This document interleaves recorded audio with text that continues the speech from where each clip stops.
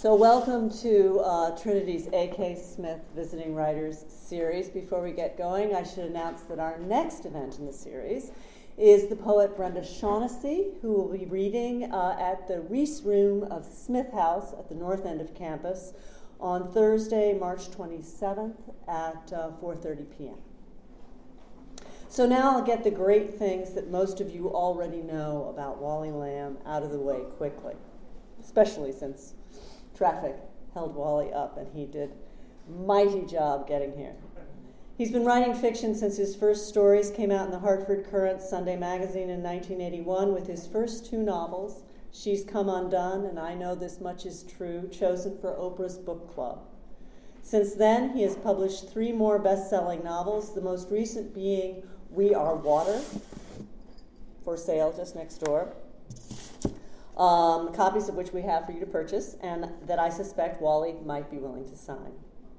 But Wally has also said that his first calling was as a teacher, and he taught for 25 years at the Norwich Free Academy, followed by 3 years at UConn, where he was director of creative writing. Most important, for the last 15 years, he has been teaching writing to the women incarcerated at York Correctional Institute in Niantic, Connecticut. With Wally's help, these women have produced 2 stunning collections, Couldn't Keep It to Myself, Testimonies from Our Imprisoned Sisters, and I'll Fly Away, Further Testimonies from the Women of York Prison. Wally Lamb's writing awards are legion, and I will mention here only a few. The New England Book Award, the Friends of the Library Readers' Choice Award, and the Connecticut Center for the Books Lifetime Achievement Award. He is also, as many of you know, an honorary graduate of Trinity College. People often talk of writers' writers. Wally Lamb is a reader's writer, as all who read him hungrily, repeatedly, and enthusiastically can testify. Now for the fun part, which is where I get to read something by Wally before he reads something by Wally.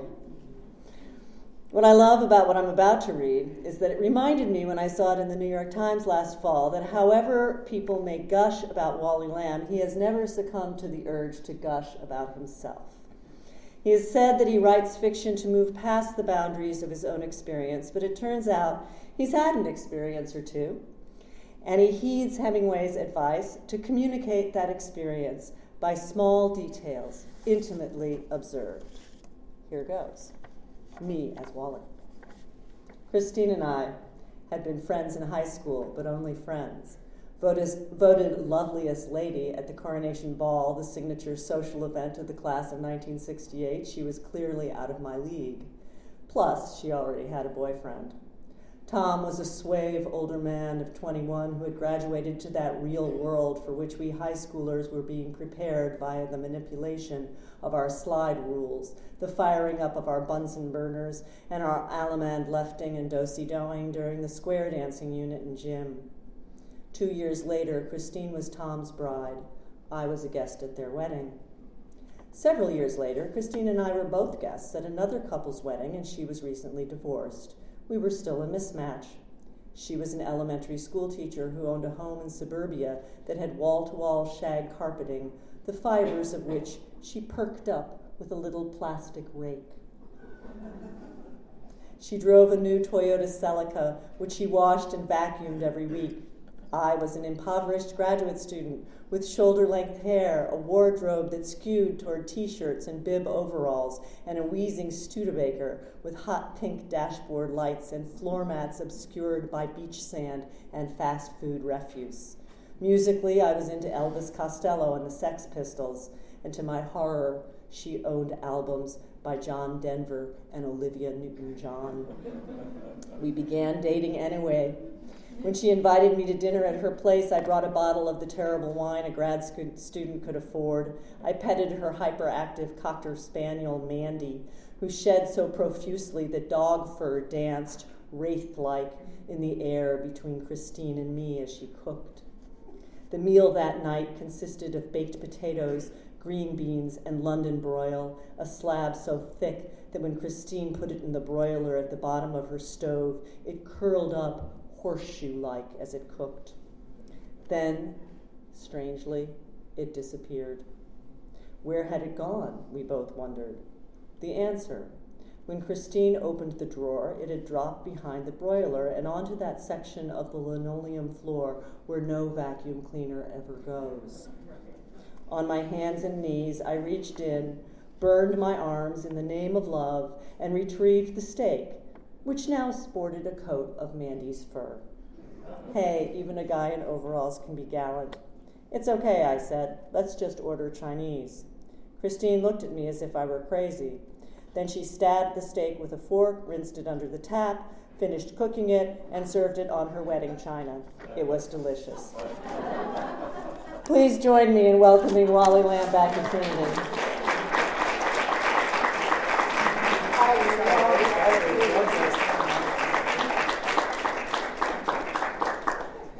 Hey everybody, I'm so happy to be here, and I'm so apologetic that I was late. I'm not very good with directions to begin with, and then I realized that I didn't have any, and I came up Broad Street, and I knew I had to turn right onto Vernon, but there was posts all over there, and then I kept going, and here I am. Thank you for waiting. I appreciate your patience. And thank you, Lucy. I just said to her as we were sort of exchanging seats there, that my work sounds so much better when Lucy reads it than when I do, so I'm grateful. I'm going to read a little bit from We Are Water, my latest novel, and after that, my favorite part. If you have questions, I would love to entertain them and answer them if I can. But before that, I thought I would read this little piece that I actually put up on my Facebook page, and a lot of people say, oh, this is one of the best things you ever wrote. Go figure. And it's called Tales from the Road. Between October and December, I went to 47 different cities on a book tour. And so this is one of the stops that I'm writing about. I am riding toward number 43 of my 47-stop book tour. My driver, Irfan, drops me off in front of the store. It's the grand opening of this suburban Illinois Costco. Because of traffic, I'm 10 minutes late and full of apologies, but none of the front door greeters know what I'm talking about. Book signing? A manager says, no, I don't think we do those, but maybe if you write to the company. Several people with clipboards approach. Each tries to sign me up for a Costco membership. Declining, I ask for directions to the men's room and the book department. I have my priorities, after all, and at 63, peeing is first. One of 3 employees knows where the bathrooms are located. Nobody knows where they keep the books. The restrooms are sparkling clean, brand new.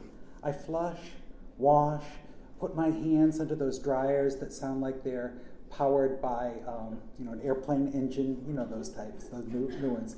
And then I wander the store. It is approximately the size of Delaware. 15 minutes later, I find the books. We Are Water is stacked in piles roughly the same cubic footage as one of those pre-assembled backyard sheds that they sell. Next to my book is Bill O'Reilly's book, Killing Jesus. And if my cubic footage is a shed, his is a 3-car garage. I sit on the chair, and it is so low that I can there's a table with Sharpie pens on it, a poster of me on an easel, and a chair. I sit on the chair, and it is so low that I can rest my nostrils on the tabletop. I grab 8 copies of Killing Jesus, stack them on the seat, and I sit back down. Much better. People stream by, confused or wary as they stare at me. Have I sprouted a horn or a melon-sized goiter? Has a ferret climbed on top of my head? Well, think positive, I tell myself. You've run out of toothpaste. You can use the GPS on your phone, find the health and beauty department, and buy some before you leave. A young manager stops by, and he asks me if he can get me anything. How about some book enthusiasts, I think. But what I say is, some water, please? He says he'll be right back with the water. Whoops, excuse me, O'Reilly. 20 minutes in, my first customer approaches the table. A little girl about 6.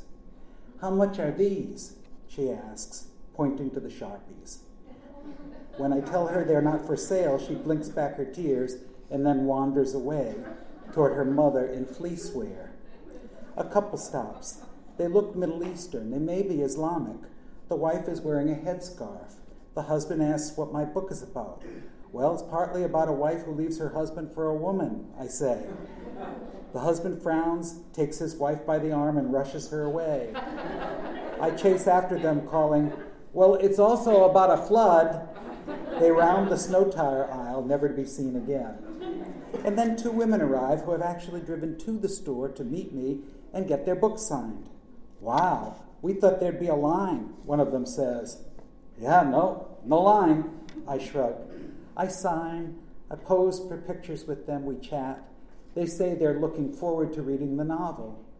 I glance at my watch. I have about 2 more hours to go. Or would you like me to read you the first chapter? I ask them.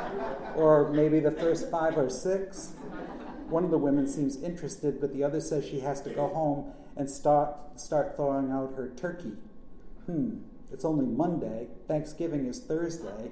Why has she broken into a run? A husband and wife have an argument right in front of my table. Here's the dialogue. Wife: can you wait 2 seconds? I want to finish reading his book jacket. Husband: yeah, and I want those free mini meatballs they're giving away down the aisle. And if they run out before we get there, you're going to go home and make me some goddamn meatballs. And then a nerdy-looking boy with glasses and a faux hawk, aged 10 or 11, asks me if I wrote all those, pointing to the hundreds of copies of We Are Water. Every damn one of them, I say. He tells me he hates reading. I tell him his haircut looks kind of stupid. And that they're giving away free meatballs 2 aisles over. He says he hates meatball. And Game Boys, I say. Oh my God, oh my God, oh my God. You're like my favorite author of all time. An alternative-looking young woman says. This apparently has nothing to do with a book purchase. I do honor her request and sign her hand. For the last 25 minutes of my assigned time, I converse with a guy who says he's a police detective who always wanted to be a writer. You're living my dream, he says. I want to tell them that on book tour, I ran out of underwear and clean socks 2 days ago, and that I had to eat M&Ms out of the hotel vending machine for dinner the night before, and that he is living my dream, to be able to leave this goddamn Costco and go home. Well, I never get my water. I find the toothpaste aisle, but I don't really think that I need a 30-pack. Exiting, I am asked by a half a dozen more people if I want to sign up for a Costco membership. Outside, it's snowing, freezing cold. I have forgotten my scarf inside, but I'm afraid I will never be able to find the book section again if I go back. Irfan drives up. I get in the car. Well, how was it? He says. Great, I say. They were giving away meatballs. And Sharpies. Here, have one. It's on me. Well, thank you.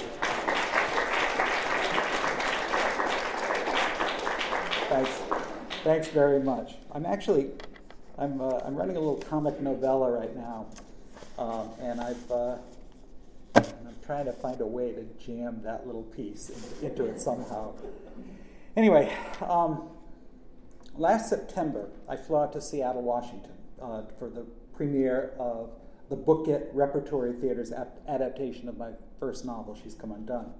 And as I sat there in that darkened theater, watching and listening to characters come alive on stage, and characters who had once upon a time only lived inside my head, and then for 21 years had lived between book covers, well, I kind of marveled at how bizarre and wonderful my life has been. Or as the Grateful Dead once put it, what a long, strange trip it's been. Now, I may not be dead, but I am grateful to every one of you and all of my readers over the years who have supported my work and found it worth their while. And thank you so much for coming out on a cold afternoon here.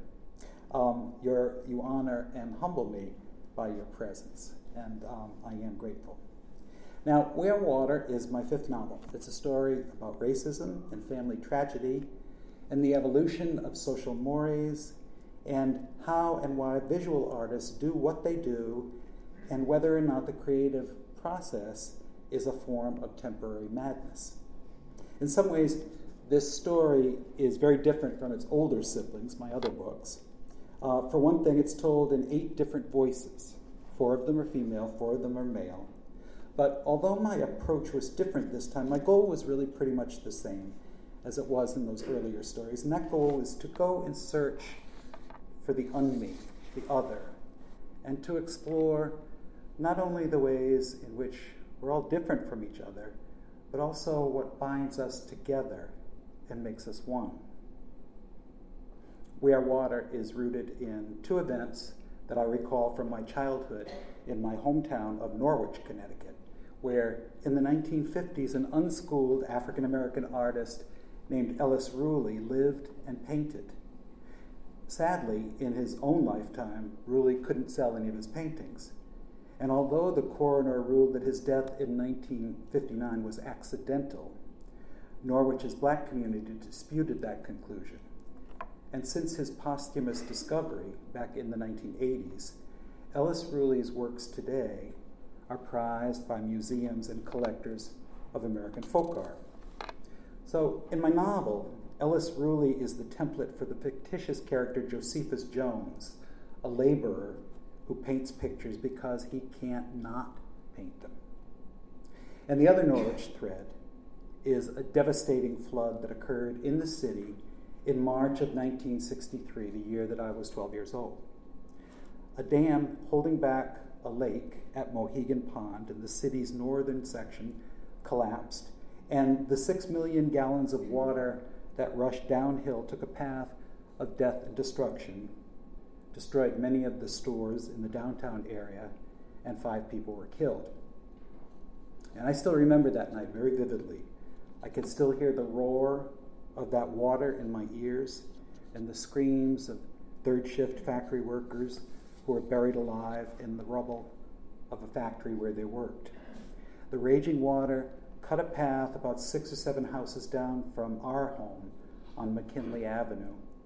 And of all the news stories that emerged in the days after the flood, it was the one about the Moody family that affected me the most and still affects me. I want to tell you a little bit about the Moodys. Ron and Honey Moody, that was her nickname, they were a young couple, young parents. They were in their mid-20s. They had 3 little boys. The oldest was 4. They had a 2-year-old, and they had an infant. And what happened was when the dam broke and headed directly toward their way, they received about a 2 or 3 minute advance warning. And so with an upstairs neighbor, a 19-year-old boy, they rushed the kids into the car, and they were going to try to outrun the water. Well, they got in the car, started down the hill, and suddenly this wall of water hit them, and the car, rose from the ground, spun around, and then was flown off a 15-foot retaining wall. Car goes underwater. The family and the neighbor somehow get out, and the father and the 19-year-old neighbor, Tony, decide that they're going to get the kids up in a tree that's higher than the water. And with the help of the mom, they did that, and the mom was handing the little boys up to the 2 men she had just gotten the baby up to them, and she was taken away, and her body was found the next morning in the rubble. There was from that yarn and twine factory that had collapsed. I remember that next day there was brick and string and twine, all sort of in big jumbles with fallen trees and so forth. Anyway, as I said, I remember that so vividly. I was doing a radio, jump forward then from 1963 to 2009. I had just had a little book come out called Wishin' and Hopin', and I had gone back to Norwich to do a radio program.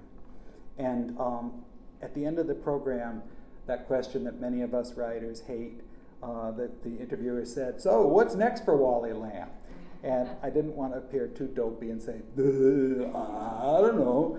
And so I just grabbed something out of thin air and I said, well, maybe I'll write about the flood. Now, if you come from Norwich, you know that the flood is the 1963 flood. Anyway, I was just fudging an answer to say something. But the following week, I get a call from a woman named Norma Kasuba. I didn't know her. And she said, you're writing about the flood, I heard. And I said, yeah. And she said, well, you talked about those 3 little boys. They're my cousins, Tom, Jimmy, and Sean Moody. And all of a sudden the light went on in my head because Sean Moody had been one of my students when I taught high school in Norwich. And she said, Tom, the oldest, the 4-year-old, has been obsessing his whole life to try to get the details. He's the only one that remembers his mom, and he is the only one that remembers some of the details of the flood. He does remember going underwater.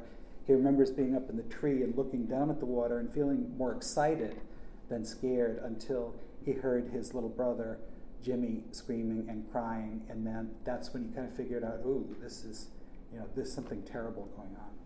Anyway, I met the guys. I flew Tom up from Texas, and he and his brothers and Tony Orsini, who is now in his 70s, that upstairs neighbor, we walked the flood path from the dam, which is now highly fortified, down to the place where their mother was found.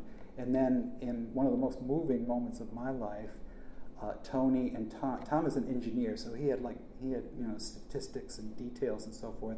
And Tony had his memory. He was the only adult there. And they figured out which one was the tree that the 3 boys had been rescued from. And I tell you, that was a day that I will never forget. Anyway, in constructing my novel, I used the Moody family story and the Ellis Ruley story as 2 distinct and different poles, almost like electrodes, if you will.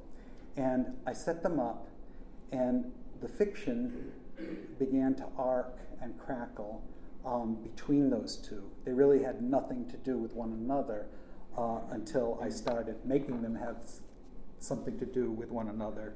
And that's when the story lifted off from the facts to become its own thing.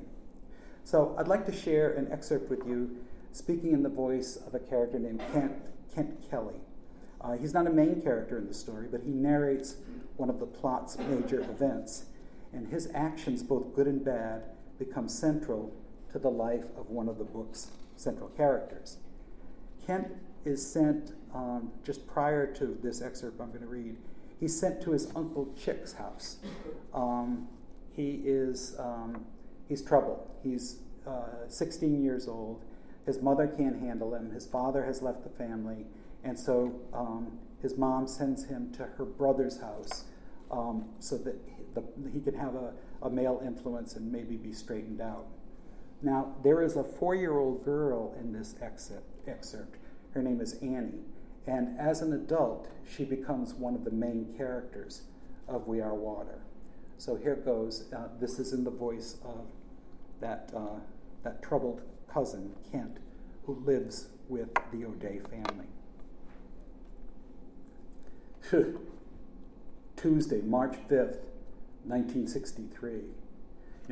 I try not to even think about that night, but sometimes I can't help it. A nightmare will take me back there, or something during the day will trigger the memory. The other morning, when I got out of work, the van driving us back to the group home passed by some public works guys. They were out early, flushing the hydrants, and bam!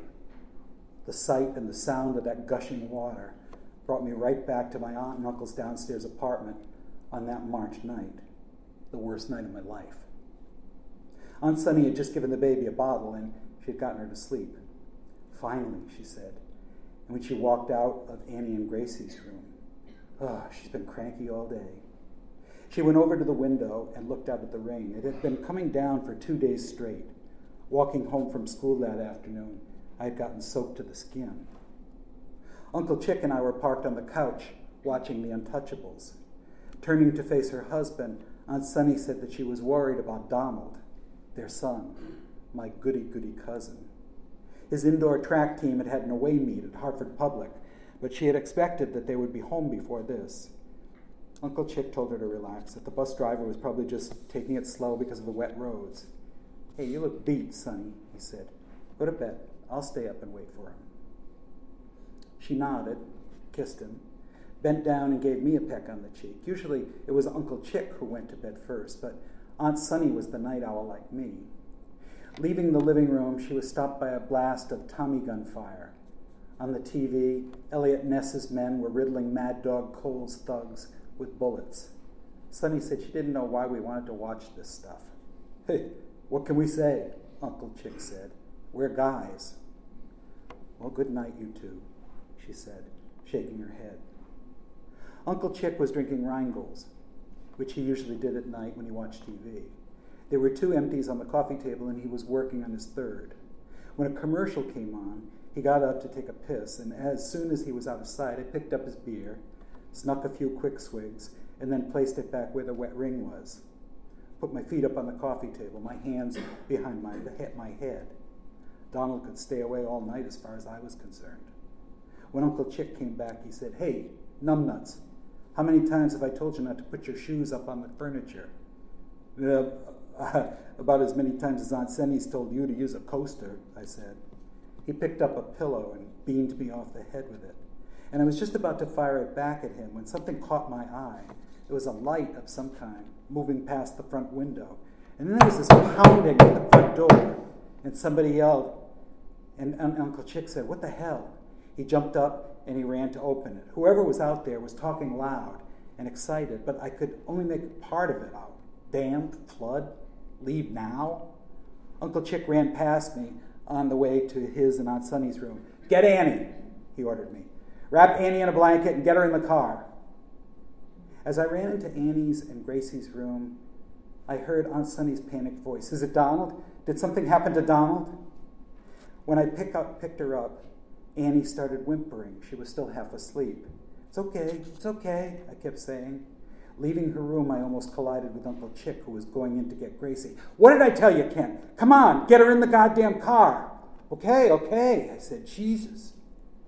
When I got outside, the wind was blowing and the rain was hitting me in the face. Old Mr. and Mrs. Dugas, next-door neighbors, were hurrying toward their Studebaker. The water rushing through the street was up to my ankles. Annie wanted to know where her mommy was, and I said, "She's coming. She'll be right out." From the back seat, I watched them running toward us.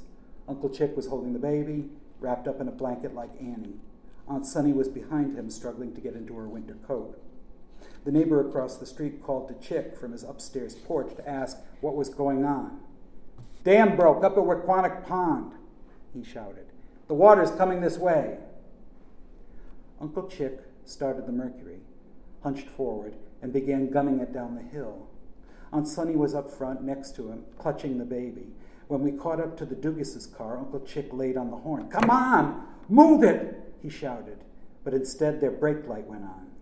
He drove up onto the sidewalk and tried to pass them, but there wasn't enough room. "Get going or get the hell out of the way," he shouted. He gave the horn another couple of blasts. "Chick, I'm scared," Aunt Sunny said. Annie was crying now, the baby too. Uncle Chick ordered Aunt Sunny and me to open our windows because the front windshield was starting to fog up. And then the Mercury stalled. And while Uncle Chick was starting it up again, the Dugas' car disappeared around the curve in the road. The engine caught, and the Merc shot forward again, but just as we reached the turn, we were hit from the back by a wall of water. The tires left the road, and the car started bobbing around, moving every which way instead of straight ahead, no matter which way Uncle Chick turned the wheel. When I looked out the window, some big gray thing whizzed past us. I saw a tree topple over. I remember feeling scared, but excited too, like we were on some thrilling, out-of-control carnival ride or something. And then something smashed into the back of the car, sent Annie and me flying to the floor and propelling the Merc in a crazy spin. As I scrambled to get up back onto our seats, Aunt Sunny screamed, and I looked out the front windshield and recognized the drop-off we were heading toward, that retaining wall. It was a good 15 feet high. The Merc dropped nose down, and we went underwater. The roaring in my ears stopped, and everything turned from gray to black. When I pulled myself and then Annie to the surface, I saw that the car had landed vertically, its nose underwater, its back bumper above it. It had somehow come to a stop that way, and I saw also that the station wagon's way back was about 2 feet above the water. Remembering that Uncle Chick's toolbox was back there, I lifted myself over the seat back and pulled Annie up too. Holding her in one arm, I groped around in the cold black water, feeling around the spilled tools until my hand located my uncle's ball-peen hammer. I grabbed it and used it to smash out the back window. And when I looked back, I saw that Uncle Chick, Aunt Sunny, and the baby had made it up to the surface too. Aunt Sunny was coughing and spitting out water, holding Gracie one-handed above her head. Uncle Chick was wild-eyed. As my eyes adjusted to the dark, I could see that the Mercury's back bumper was leaning against a long, low building of some kind. If I could climb out and onto the bumper without having the car move forward, the roof would be in reaching distance. I'm going to climb up there, and then I'm going to pull you guys up, I called back. What? What did you say? Chick said. The roar of the water rushing past us was deafening. I repeated what I'd said, shouting it this time. Climb up where? Chick shouted back. Onto a roof. The car's leaning against a building. I think I can reach the roof. Save Annie, Aunt Sunny pleaded. My hands were wet and shaking from the icy cold, but the pebbly roof shingles gave me some grip. And on my second try, I managed to hoist myself up and swing one leg over and onto the roof, and then the other. Leaning as far as I dared over the edge, I reached down and coaxed Annie up onto the bumper. Her little fingers curled around mine, and I pulled her up one-handed. I got her, I shouted. She's up here on the roof. Somehow, Uncle Chick managed to climb out of the back window and onto the bumper with the baby tucked under his arm. He handed her up to me, grabbed onto the edge of the roof, and then pulled himself up. Come on, Sonny, he shouted, turning back to his wife. Climb out as best you can onto the bumper, and I'll take it from there. She tried once, twice. I can't do it, she screamed. She was panic-stricken. Yes, you can. I know you can, son. I figured her soaked winter coat was weighing her down. Aunt Sunny, I shouted. Take your coat off. What? I can't hear you. I shouted it again as loud as I could. Well, she heard me that time because I could see her one trembling hand fiddle with the buttons while she held onto the seat back with the other. One-handed, she somehow struggled the coat off of her shoulders and pulled the sleeves from her arms, and the coat fell away. Lighter now, she managed to get herself halfway out of the back window, but she was still halfway inside as well. Between her outstretched arm and Uncle Chick's, there was 1.5 feet of space. Kent, I'm going further over the edge, Uncle Chick said. Hold on to my ankles, and when I say pull, you pull with all your motherfucking might. I nodded. Annie, here, I said, turning to her. Hold your sister. She shook her head and said she was only allowed to hold Gracie when she was sitting on the couch. Come on, I said, this is different. I held the baby out to her, and she took her, bucking and crying, in her arms. I knelt behind Uncle Chick and I grabbed onto his ankles. Okay, I said. But what if I didn't have the strength to do it? What if all three of us got pulled back into the black water? A thought flashed in my mind. God, I wish Donald was here. We need Donald. Okay, I got a hold of her, Uncle Chick shouted. Now pull! With my elbows and knees digging into the gritty shingles, I strained and pulled as hard as I could, managing to move myself backward, but only a couple of inches. Pull, goddammit, pull! Uncle Chick screamed. I clenched my teeth, grunted, gained another several inches. That's it! Come on, keep going, pull! My arms felt like they would come right out of the sockets, but when I pulled again, we gained another 5 or 6 inches, and Aunt Sunny's head came into view. We were doing it. We were doing it. Pull, Kent! Pull! And as I pulled, I felt the roof begin to give way under me. Uncle Chick's body slipped forward instead of backward, and Aunt Sunny's head disappeared again. The roof's caving in, I screamed. Then let go, Chick screamed. Save the girls, Kent. Save my kids. On my hands and knees, I watched him slip over the side. The sound of the roaring water faded away again. I must have gone deaf for a few seconds, because when I looked over at Annie, she was screaming, but there wasn't any sound. Afraid that the roof would cave in altogether, I crawled over to her, hugging her body tight against mine. And then I remembered the baby. "Where's Gracie?" I said. My hearing had returned. "She was slippery," she sobbed. "She wouldn't stop squirming." No, I thought. I scanned the empty roof. Oh no. Oh no. And then I stood and I grabbed onto Annie's hand. "Come on," I said. "We got to get off of this thing before it caves." Spotting a tree growing on the far side of the building, I led her across the roof toward it. I don't remember the particulars of how I got us both up into that tree, but I did. We sat together on one of the bigger limbs, our legs dangling over the side, me with one arm wrapped around Annie's waist, and the other arm holding on for dear life to a branch above us. Oh, poor Annie.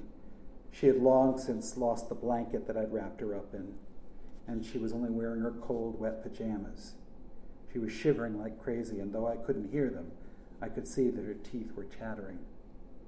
The shiny black water was racing beneath us, carrying ice and debris, carrying little Gracie to who knew where.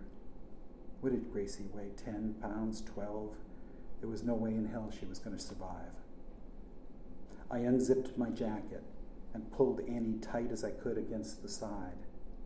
And then I zipped it up again, figuring my body heat might warm her up a little bit. As best I could, I tried to hold in my sobs so that she wouldn't feel that I was crying about Gracie. As we waited to be found and rescued, I realized that the rain had finally stopped and that the moon had come out from behind the clouds. Now I saw exactly where we were and why the Mercury had stopped in that vertical position. After it had pitched itself over the retaining wall, it had landed at the back of the Ford dealership on Franklin Avenue and wedged itself between the long garage that we had climbed on top of and these two huge black oil tanks that sat there kitty-corner against each other in front of the car. There to the right of the tree we were in was McPadden's funeral home, and across the street was Stanley's Market, where I bought my sodas and smokes and stole candy bars. To the left were the grinder shop, the laundromat, the dry cleaners, where 2 days before I had picked up that long winter coat that Aunt Sunny had worn and later had to shed after it got waterlogged. Just a little ways down the street was the Shamrock Barber Shop, where my Uncle Chick worked. I found myself wondering if that mynah bird they kept in the shop had survived the flood. Annie reached up and she tapped me on the shoulder. She said something I couldn't hear over the noise of the water. "What?" I said. "Say it louder." She wanted to know if the cops were going to make her go to jail because she had dropped her sister. I thought long and hard. And then I said, "You didn't drop her. I dropped her. You got that?" She looked up at me, confused. "I had her in my jacket, but then she slipped out when we were climbing into this tree." "No, she didn't," she said. "Yes, she did. And I don't want you telling anyone she didn't. All right?" We stared at each other for the next several seconds. "All right," she said. In my whole life, that was the most generous thing I ever did for anyone. Or I don't know. Maybe it was the only generous thing I ever did. "Look," Annie said a few minutes later. When I followed her gaze, I saw Uncle Chick. He was back on the roof of the garage, creeping toward us on his hands and knees. And when he reached the edge, he stood up and leapt, grabbing hold of the tree trunk and then shimmying up and onto a sturdy limb on the other side of ours. He was sobbing and shouting. I couldn't hold her, Ken. The car moved forward, and when our hands went underwater, she slipped away from my grip. Sonny's a strong swimmer, though. She'll be okay. I know she will. But, oh, God, oh, God. He hadn't yet realized that Gracie was not with us. And later, when he did, he rested his head against the tree trunk and began wailing. As the water receded, blocks of ice, smashed cars, and broken tree limbs began to reveal themselves. When we started shouting for help, a guy appeared on the upstairs back porch of the funeral parlor. "I see you," he called. "I'll get help." And a few minutes later, he and two men in rain slickers and hip boots, firemen I guess they were, came sloshing through the knee-high water toward us. Two of the men were carrying a ladder against their shoulders. They leaned against the tree trunk. One climbed the ladder, got hold of Annie, and climbed down again with the poor kid over his shoulder. Uncle Chick and I climbed down after them. For some reason, there were tangles of twine in the felled tree limbs, and the water was now only up to our shins. As I followed the firemen, I kept stumbling on these loose bricks underfoot. They were all over the place. An ambulance took Annie and me to the hospital, where two nurses treated us for exposure, removing our wet clothes and wrapping us in heated blankets. Another nurse used a rubber squeeze bulb to suck dirty water and mucus from our throats and nostrils. They made us put on these hospital nightgown things, and they told us we had to stay there overnight for observation. Well, at first, they were going to separate us, but Annie was too scared to let me out of her sight. So they put us in the same two-bed room. And when Annie asked the nurses where her mommy was, they gave each other funny looks and then said only that people were looking for her. And I'm going to jump ahead a little bit. I'm going to summarize a couple of pages. At around midnight, Kent's cousin Donald, Mr. Goody-Goody, enters his hospital room. And he tells Kent that his father, Uncle Chick, has been taken to the hospital also and is in a state of shock. Kent tells Donald that his mother and baby sister have drowned in the flood. And then he pushes over in bed, and Donald gets in with him. Kent holds him as his cousin clings to him and cries. In the wake of the tragedy, the funerals, and the need for life to go on despite what's just happened, Uncle Chick starts drinking heavily, and Donald deals with his grief by not dealing with it, making himself so busy with school and sports and extracurricular activities that he is mostly absent from this house of pain. Kent's mother drives to the O'Day's house to reclaim her son and take him back home because her brother has enough on his plate, she says, without having to worry about him too. But little Annie throws a tantrum when she hears that she is about to lose another member of her family. And so Chick tells his sister that Kent is no trouble and that, in fact, he's a big help with Annie. And so Kent's mother drives home by herself, and Kent stays on. And here again, to finish off, is Kent's voice. So in the weeks that followed, Donald got busier than ever. He didn't even come home for supper half the time. It was just his way of coping, I figured. Uncle Chick coped by moving on from beer to the hard stuff, and then he started going down to the Silver Rail after work instead of coming home. Coming home reeling, stumbling drunk, and crashing onto the couch instead of his and Aunt Sunny's bed. So it was me and Annie in the house a lot of the time, just the two of us. And that was when I started touching her in ways that I wasn't supposed to. I didn't really know why I was doing it. All I knew was that Aunt Sunny's death made me angry and sad. And then my little cousin and I shared a secret that her baby sister had died because of her, not me. I had told that lie to protect Annie, but now I began using it against her. The better part of me knew that it was wrong. But the better part of me didn't seem to be in charge when we were by ourselves, which was plenty of the time. It was like my hands had a mind of their own. And on that happy note, I'll stop.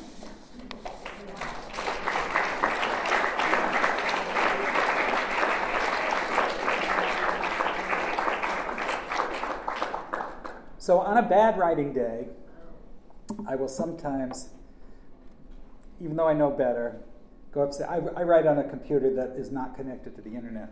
I write down in the basement of our home, and I'll climb 2 flights of stairs on a bad day and get on the internet. And sometimes I will check Amazon.com. I don't care about the sales numbers, but I do get curious about those anonymous reviews that people do and the number of stars they give. And not too long ago, I read one that said, it was a 1-star review, and the woman said that she would give it 0 stars if that was an option, because nobody wants to read about a pedophile. And I sort of framed an answer in my head. You know, she was very angry that I had taken up that subject matter.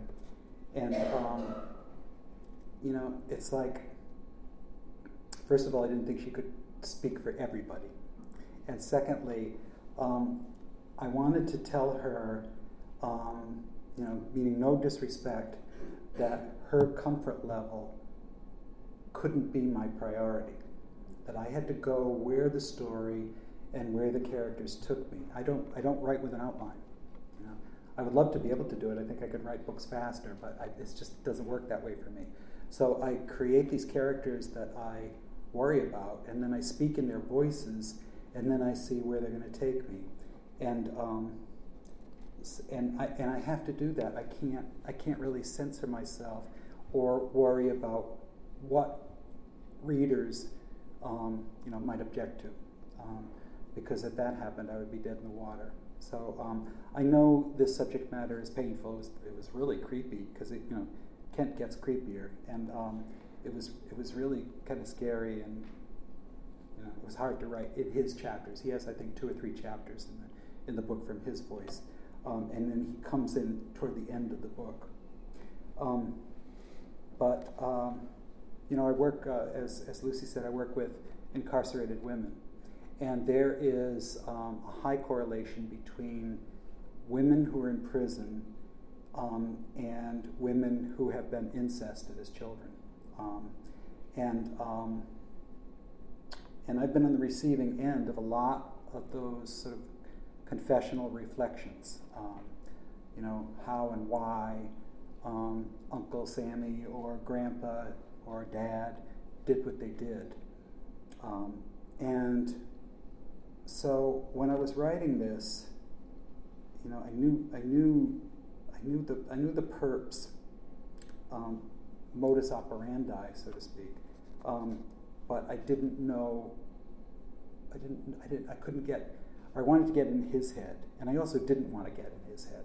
But I went there anyway, and I learned things. Probably the most thing that was reinforced, the thing that was reinforced the most for me, was the toxicity, how toxic those secrets can be if they remain inside the victim and curdle their lives.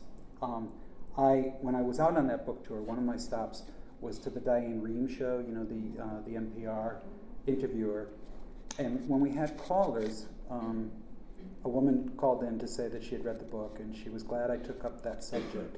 And then she said something that made it so much more vivid to me. She said, I've never gotten over the fact that my uncle did what he did to me. But she said, imagine having to live inside your body when your body is the crime scene. And it was like, whew, boy, all of a sudden I got it in a much, you know, in a much more powerful way. Anyway, I can really bring a party down, can't I? So at this point, I'm going to open it up. We have time for questions, Lucy? We got 10 minutes for questions. Okay, all right. Somebody always has to be the brave one to ask the first question. There she is. Where is it in the story that this incident happens? How, where? It happens. The story starts with a middle-aged ex-husband and ex-wife. She is leaving her husband, who is a university psychologist, for a woman. She's an artist and has moved pretty much to New York to be as part of the art scene, and she has fallen in love with the gallery owner who has made her an art star in the market. And so she leaves Orion, her husband, and the beginning chapters are they're in tandem. One chapter from the wife, one from the husband, go back and forth and back and forth. And Annie, the little girl in the excerpt I just read, is that middle-aged woman. So that's the contemporary story. And then this goes back many years. And it's an episode that appears, I think, at about the 2/3 mark. So you know that something terrible has happened to Annie. You know that she is, a lot of her activity and a lot of her art, her angry art, is in response to this thing. Not only the molestation, but also the secret keeping, which is just as damaging, if not more. And so it all is going to come out. But Kent is the one. He's the character who I thought he's the only adult who survived. The father has died of drink at this point. Mother's dead, and so it's in his voice, his narration, what happened that night, and that sort of bargain that he made with his little cousin who was too young to know it all. Anything else? Could I ask just an anecdote? Yeah, please. So a few years ago, you were speaking at Real Art Waves. Uh-huh. So I read She's Come Undone in anticipation of hearing you speak. And I got out of my writing group, it was a Monday, and I put my satchel over my shoulder, and I started to walk into Manchester Community College, and I said to myself, now Doreen, even Dolores Price had her life together. And then I thought, oh God, Dolores Price is fiction. And it was that vivid that I thought I was comparing myself to Dolores Price. Well, thank you. That's a wonderful compliment. When that book was first published way back in 1992, my editor gave a copy to her mother, and her mother read it, and then she called her up, and she said, "Hey, I want to meet Dolores." And she said, "Oh, you mean Wally?" And the mother said, "No, I don't want to meet him. I want to meet Dolores." So, she's chugged along there for over 20 years now. And that story, and I know this much is true. The second novel, they were both bought by the movies, and they have been movie projects forever and ever. Nothing made, so that we can go and watch all those crappy movies that they actually greenlight. So they're maybe you'll see her on the screen someday. Maybe not. Thank you, Darlene. Is it? Doreen. Okay, I knew it was one of those Musketeers, but I wasn't sure. Anybody else? Yes, sir. This is going to sound like a question. Yeah. What do you read when you're writing? I try not to read novels. I stay away from novels because I don't want to get other voices inside my head. I'm a big magazine reader. I read the New Yorker from cover to cover all the time. I read, I'm embarrassed to say that I read, People and Entertainment Weekly and all those things. If my intellectual friends come over, I sort of shove them under the couch quickly. I can read short stories for some reason. I can read nonfiction, but then I catch up to novels between books. So that's pretty cool. Yeah. When you're deciding on who to sell to a movie group, how do you decide which entity to sell to? I mean, do you have some priorities because they have taken a certain subject matter and brought it into the movie world? What is your... Well, She's Come Undone was sold to Warner Brothers, and I have to correct that. It was sold to Geffen Pictures, David Geffen, and then after that, David Geffen formed DreamWorks with Spielberg and Katzenberg. And so they had to divide up the Geffen properties. And Geffen had some kind of a deal with Warner Brothers. So She's Come Undone landed with Warner Brothers rather than DreamWorks. And I think that's always been part of the problem because Warner Brothers does different kinds of pictures. And so they haven't quite known what to do with this. It's gone through 3 or 4 different screenwriters. I wrote a screenplay when they had almost no money to give anybody. I said, "Oh, okay. At this point, I will write it if there's no money to be had." And so it just sort of lies dormant. There have been people who have, people like Reese Witherspoon, Zach Braff, who was in that Scrubs, I guess it was, that sitcom, and then he wrote and starred in and directed, I think, a wonderful little movie called Garden State, and I thought he would be a good match for it. What happens is these people, the stars and the directors, they have all these projects, all these different irons in the fire, and they talk bullshit a lot, and they we are passionate to do this film, and whenever I hear the word passionate, it's like fingernails scratching down a blackboard. Not that's an old reference. You younger people don't probably know what that sounds like, but it's not charming.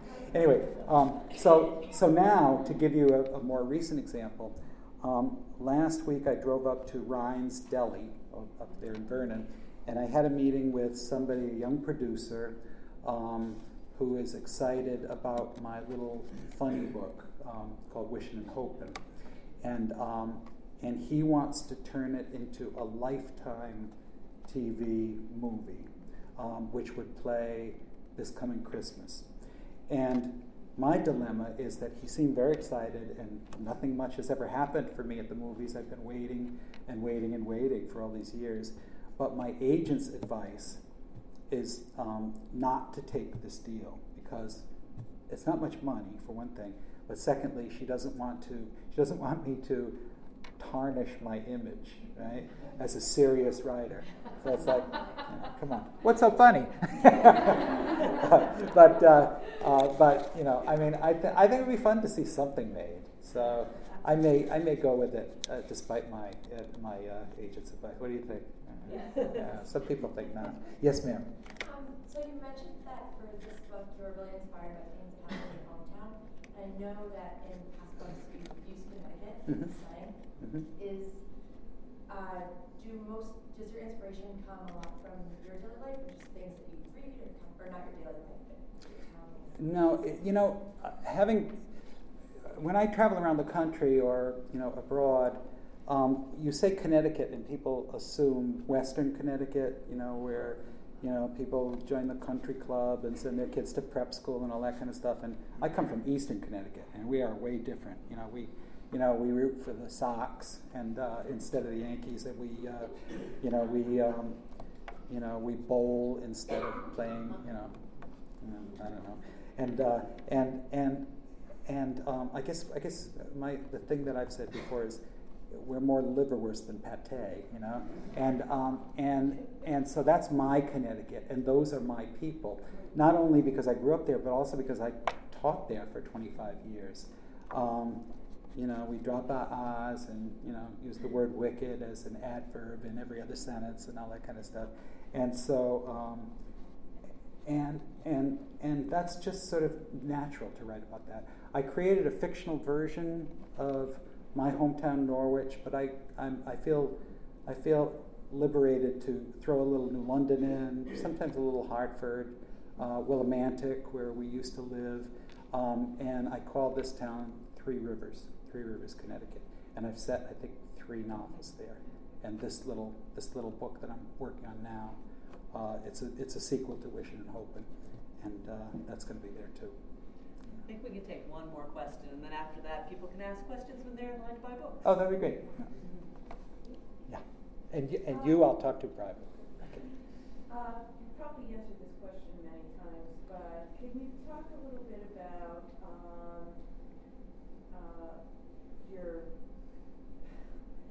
how you decided to become the narrator for She's Come Undone, to take on a female narrator, and what that was like for you?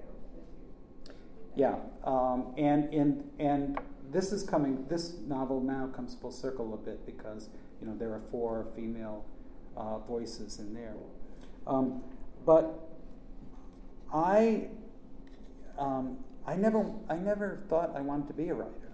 And back in 1981, Memorial Day, my wife and I went to the hospital, and our first son, my wife delivered our first kid, Jared, who is now 32. And I went home to call the relatives and take a quick shower, and somebody who wasn't me started saying a few sentences while I was in the shower, and that turned. I had the impulse. I wasn't even thinking of it as a character because I didn't think I wanted to write fiction, but I had the impulse, I ran naked down the hallway, dripping, and I wrote what that character said, and then I forgot about it, and about a month later, I looked and I was cleaning my desk, and I said, oh yeah, I remember that. And I sat down and I start writing what became my first short story. And that's how Dolores came to me too. Same shower, a couple of years later. And this character, female character, said, well, the dork just left me, good riddance. And I didn't know who she was or anything, but I kind of liked her because I could tell she was in pain, but she was also self-deprecating, and she was kind of a wise ass, and I liked that. And so I started writing Dolores's voice. I wrote a lot of her childhood stuff first, and pre-puberty, I don't know how little boys are that different from little girls, before secondary sex characteristics come in. I don't know. But it wasn't that hard to write. And then when she becomes, old enough for sexual stuff, then it became really challenging. And I stopped several times because I didn't know if it was appropriate to do this. Now, that said, I had grown up in a neighborhood of girls. I have 2 older sisters. The only other boy on McKinley Avenue was Vito Signorino, and he used to throw rocks at me. Or in the wintertime, snowballs. And on one memorable day, a rock inside of a snowball. And my mother said to me, I don't want you playing with Vito anymore. And it's like, who the hell wants to play with Vito? I just want to evade him, But so that sort of cast me, when I was a kid hanging around in the summertime, it cast me in the role of observer. My sister, we had girl cousins who lived right next door. And my sisters and cousins would be, making up these games of pretend. And usually, they didn't want me to play. But every once in a while, there would be a role. They would cast me in a role, And one time I remember they decided they were playing this. They found some net curtains or something, and they were going to be harem girls. And so they invented this game called Kingy Boy. And I was the titular character in this game. I was Kingy Boy. And so they wrapped a towel around my head, and they made me sit cross-legged on the floor, and they were dancing and undulating around me and saying, Kingy Boy, all this kind of stuff. And I thought to myself, this is so stupid. But then I got interested as the game was concluding. My sister Gail said, don't tell Mom we were playing this. So all of a sudden it got a little bit more interesting. And I didn't tell my mother, but I was 7 years old and I was about to make my first communion. And so I went to confession, and I said, I said to her, I'm in the box with Father Ziegler, and I said, bless me, Father, for I have sinned. It has been 0 weeks since my last confession. Here are my sins. I called my sister a stupid pig, and I told 3 lies, and I played Kingy Boy. And Father Ziegler says, all right, well, for your penance, I want you to say 3 Our Fathers, 3 Hail Marys, and wait a minute, you played what? And so, if you grew up in my household and in my neighborhood, it's not that strange that you would, grow up and write, She's Come Undone. I think that was early training for me. But I did lose my nerve a lot.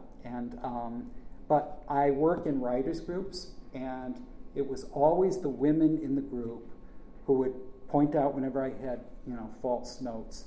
Tell me, oh no, a woman would never think like that. A woman would be, if there was a glass top table, a woman would be worried about how her thighs spread out under the glass, and stuff like that. And so I had lots of opportunity. When people read She's Coming In, they're reading like draft 14 or something like that. So that's how I was able to kind of hopefully tell it realistically. When that book was about to be published, this guy, he was the publisher at Simon Schuster, and he brings me to his office and he said, "Are you ready for this?" And I said, "Ready for what?" And he said, "Well, writing a book in the opposite gender."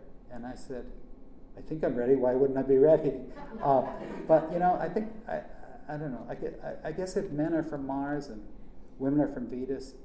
I guess I'm an intergalactic traveler. I've just never really seen those big walls between the two sexes. So, That's because you're from Earth.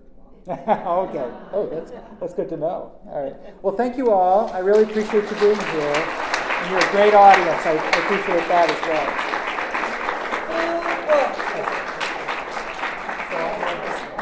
You're going that way.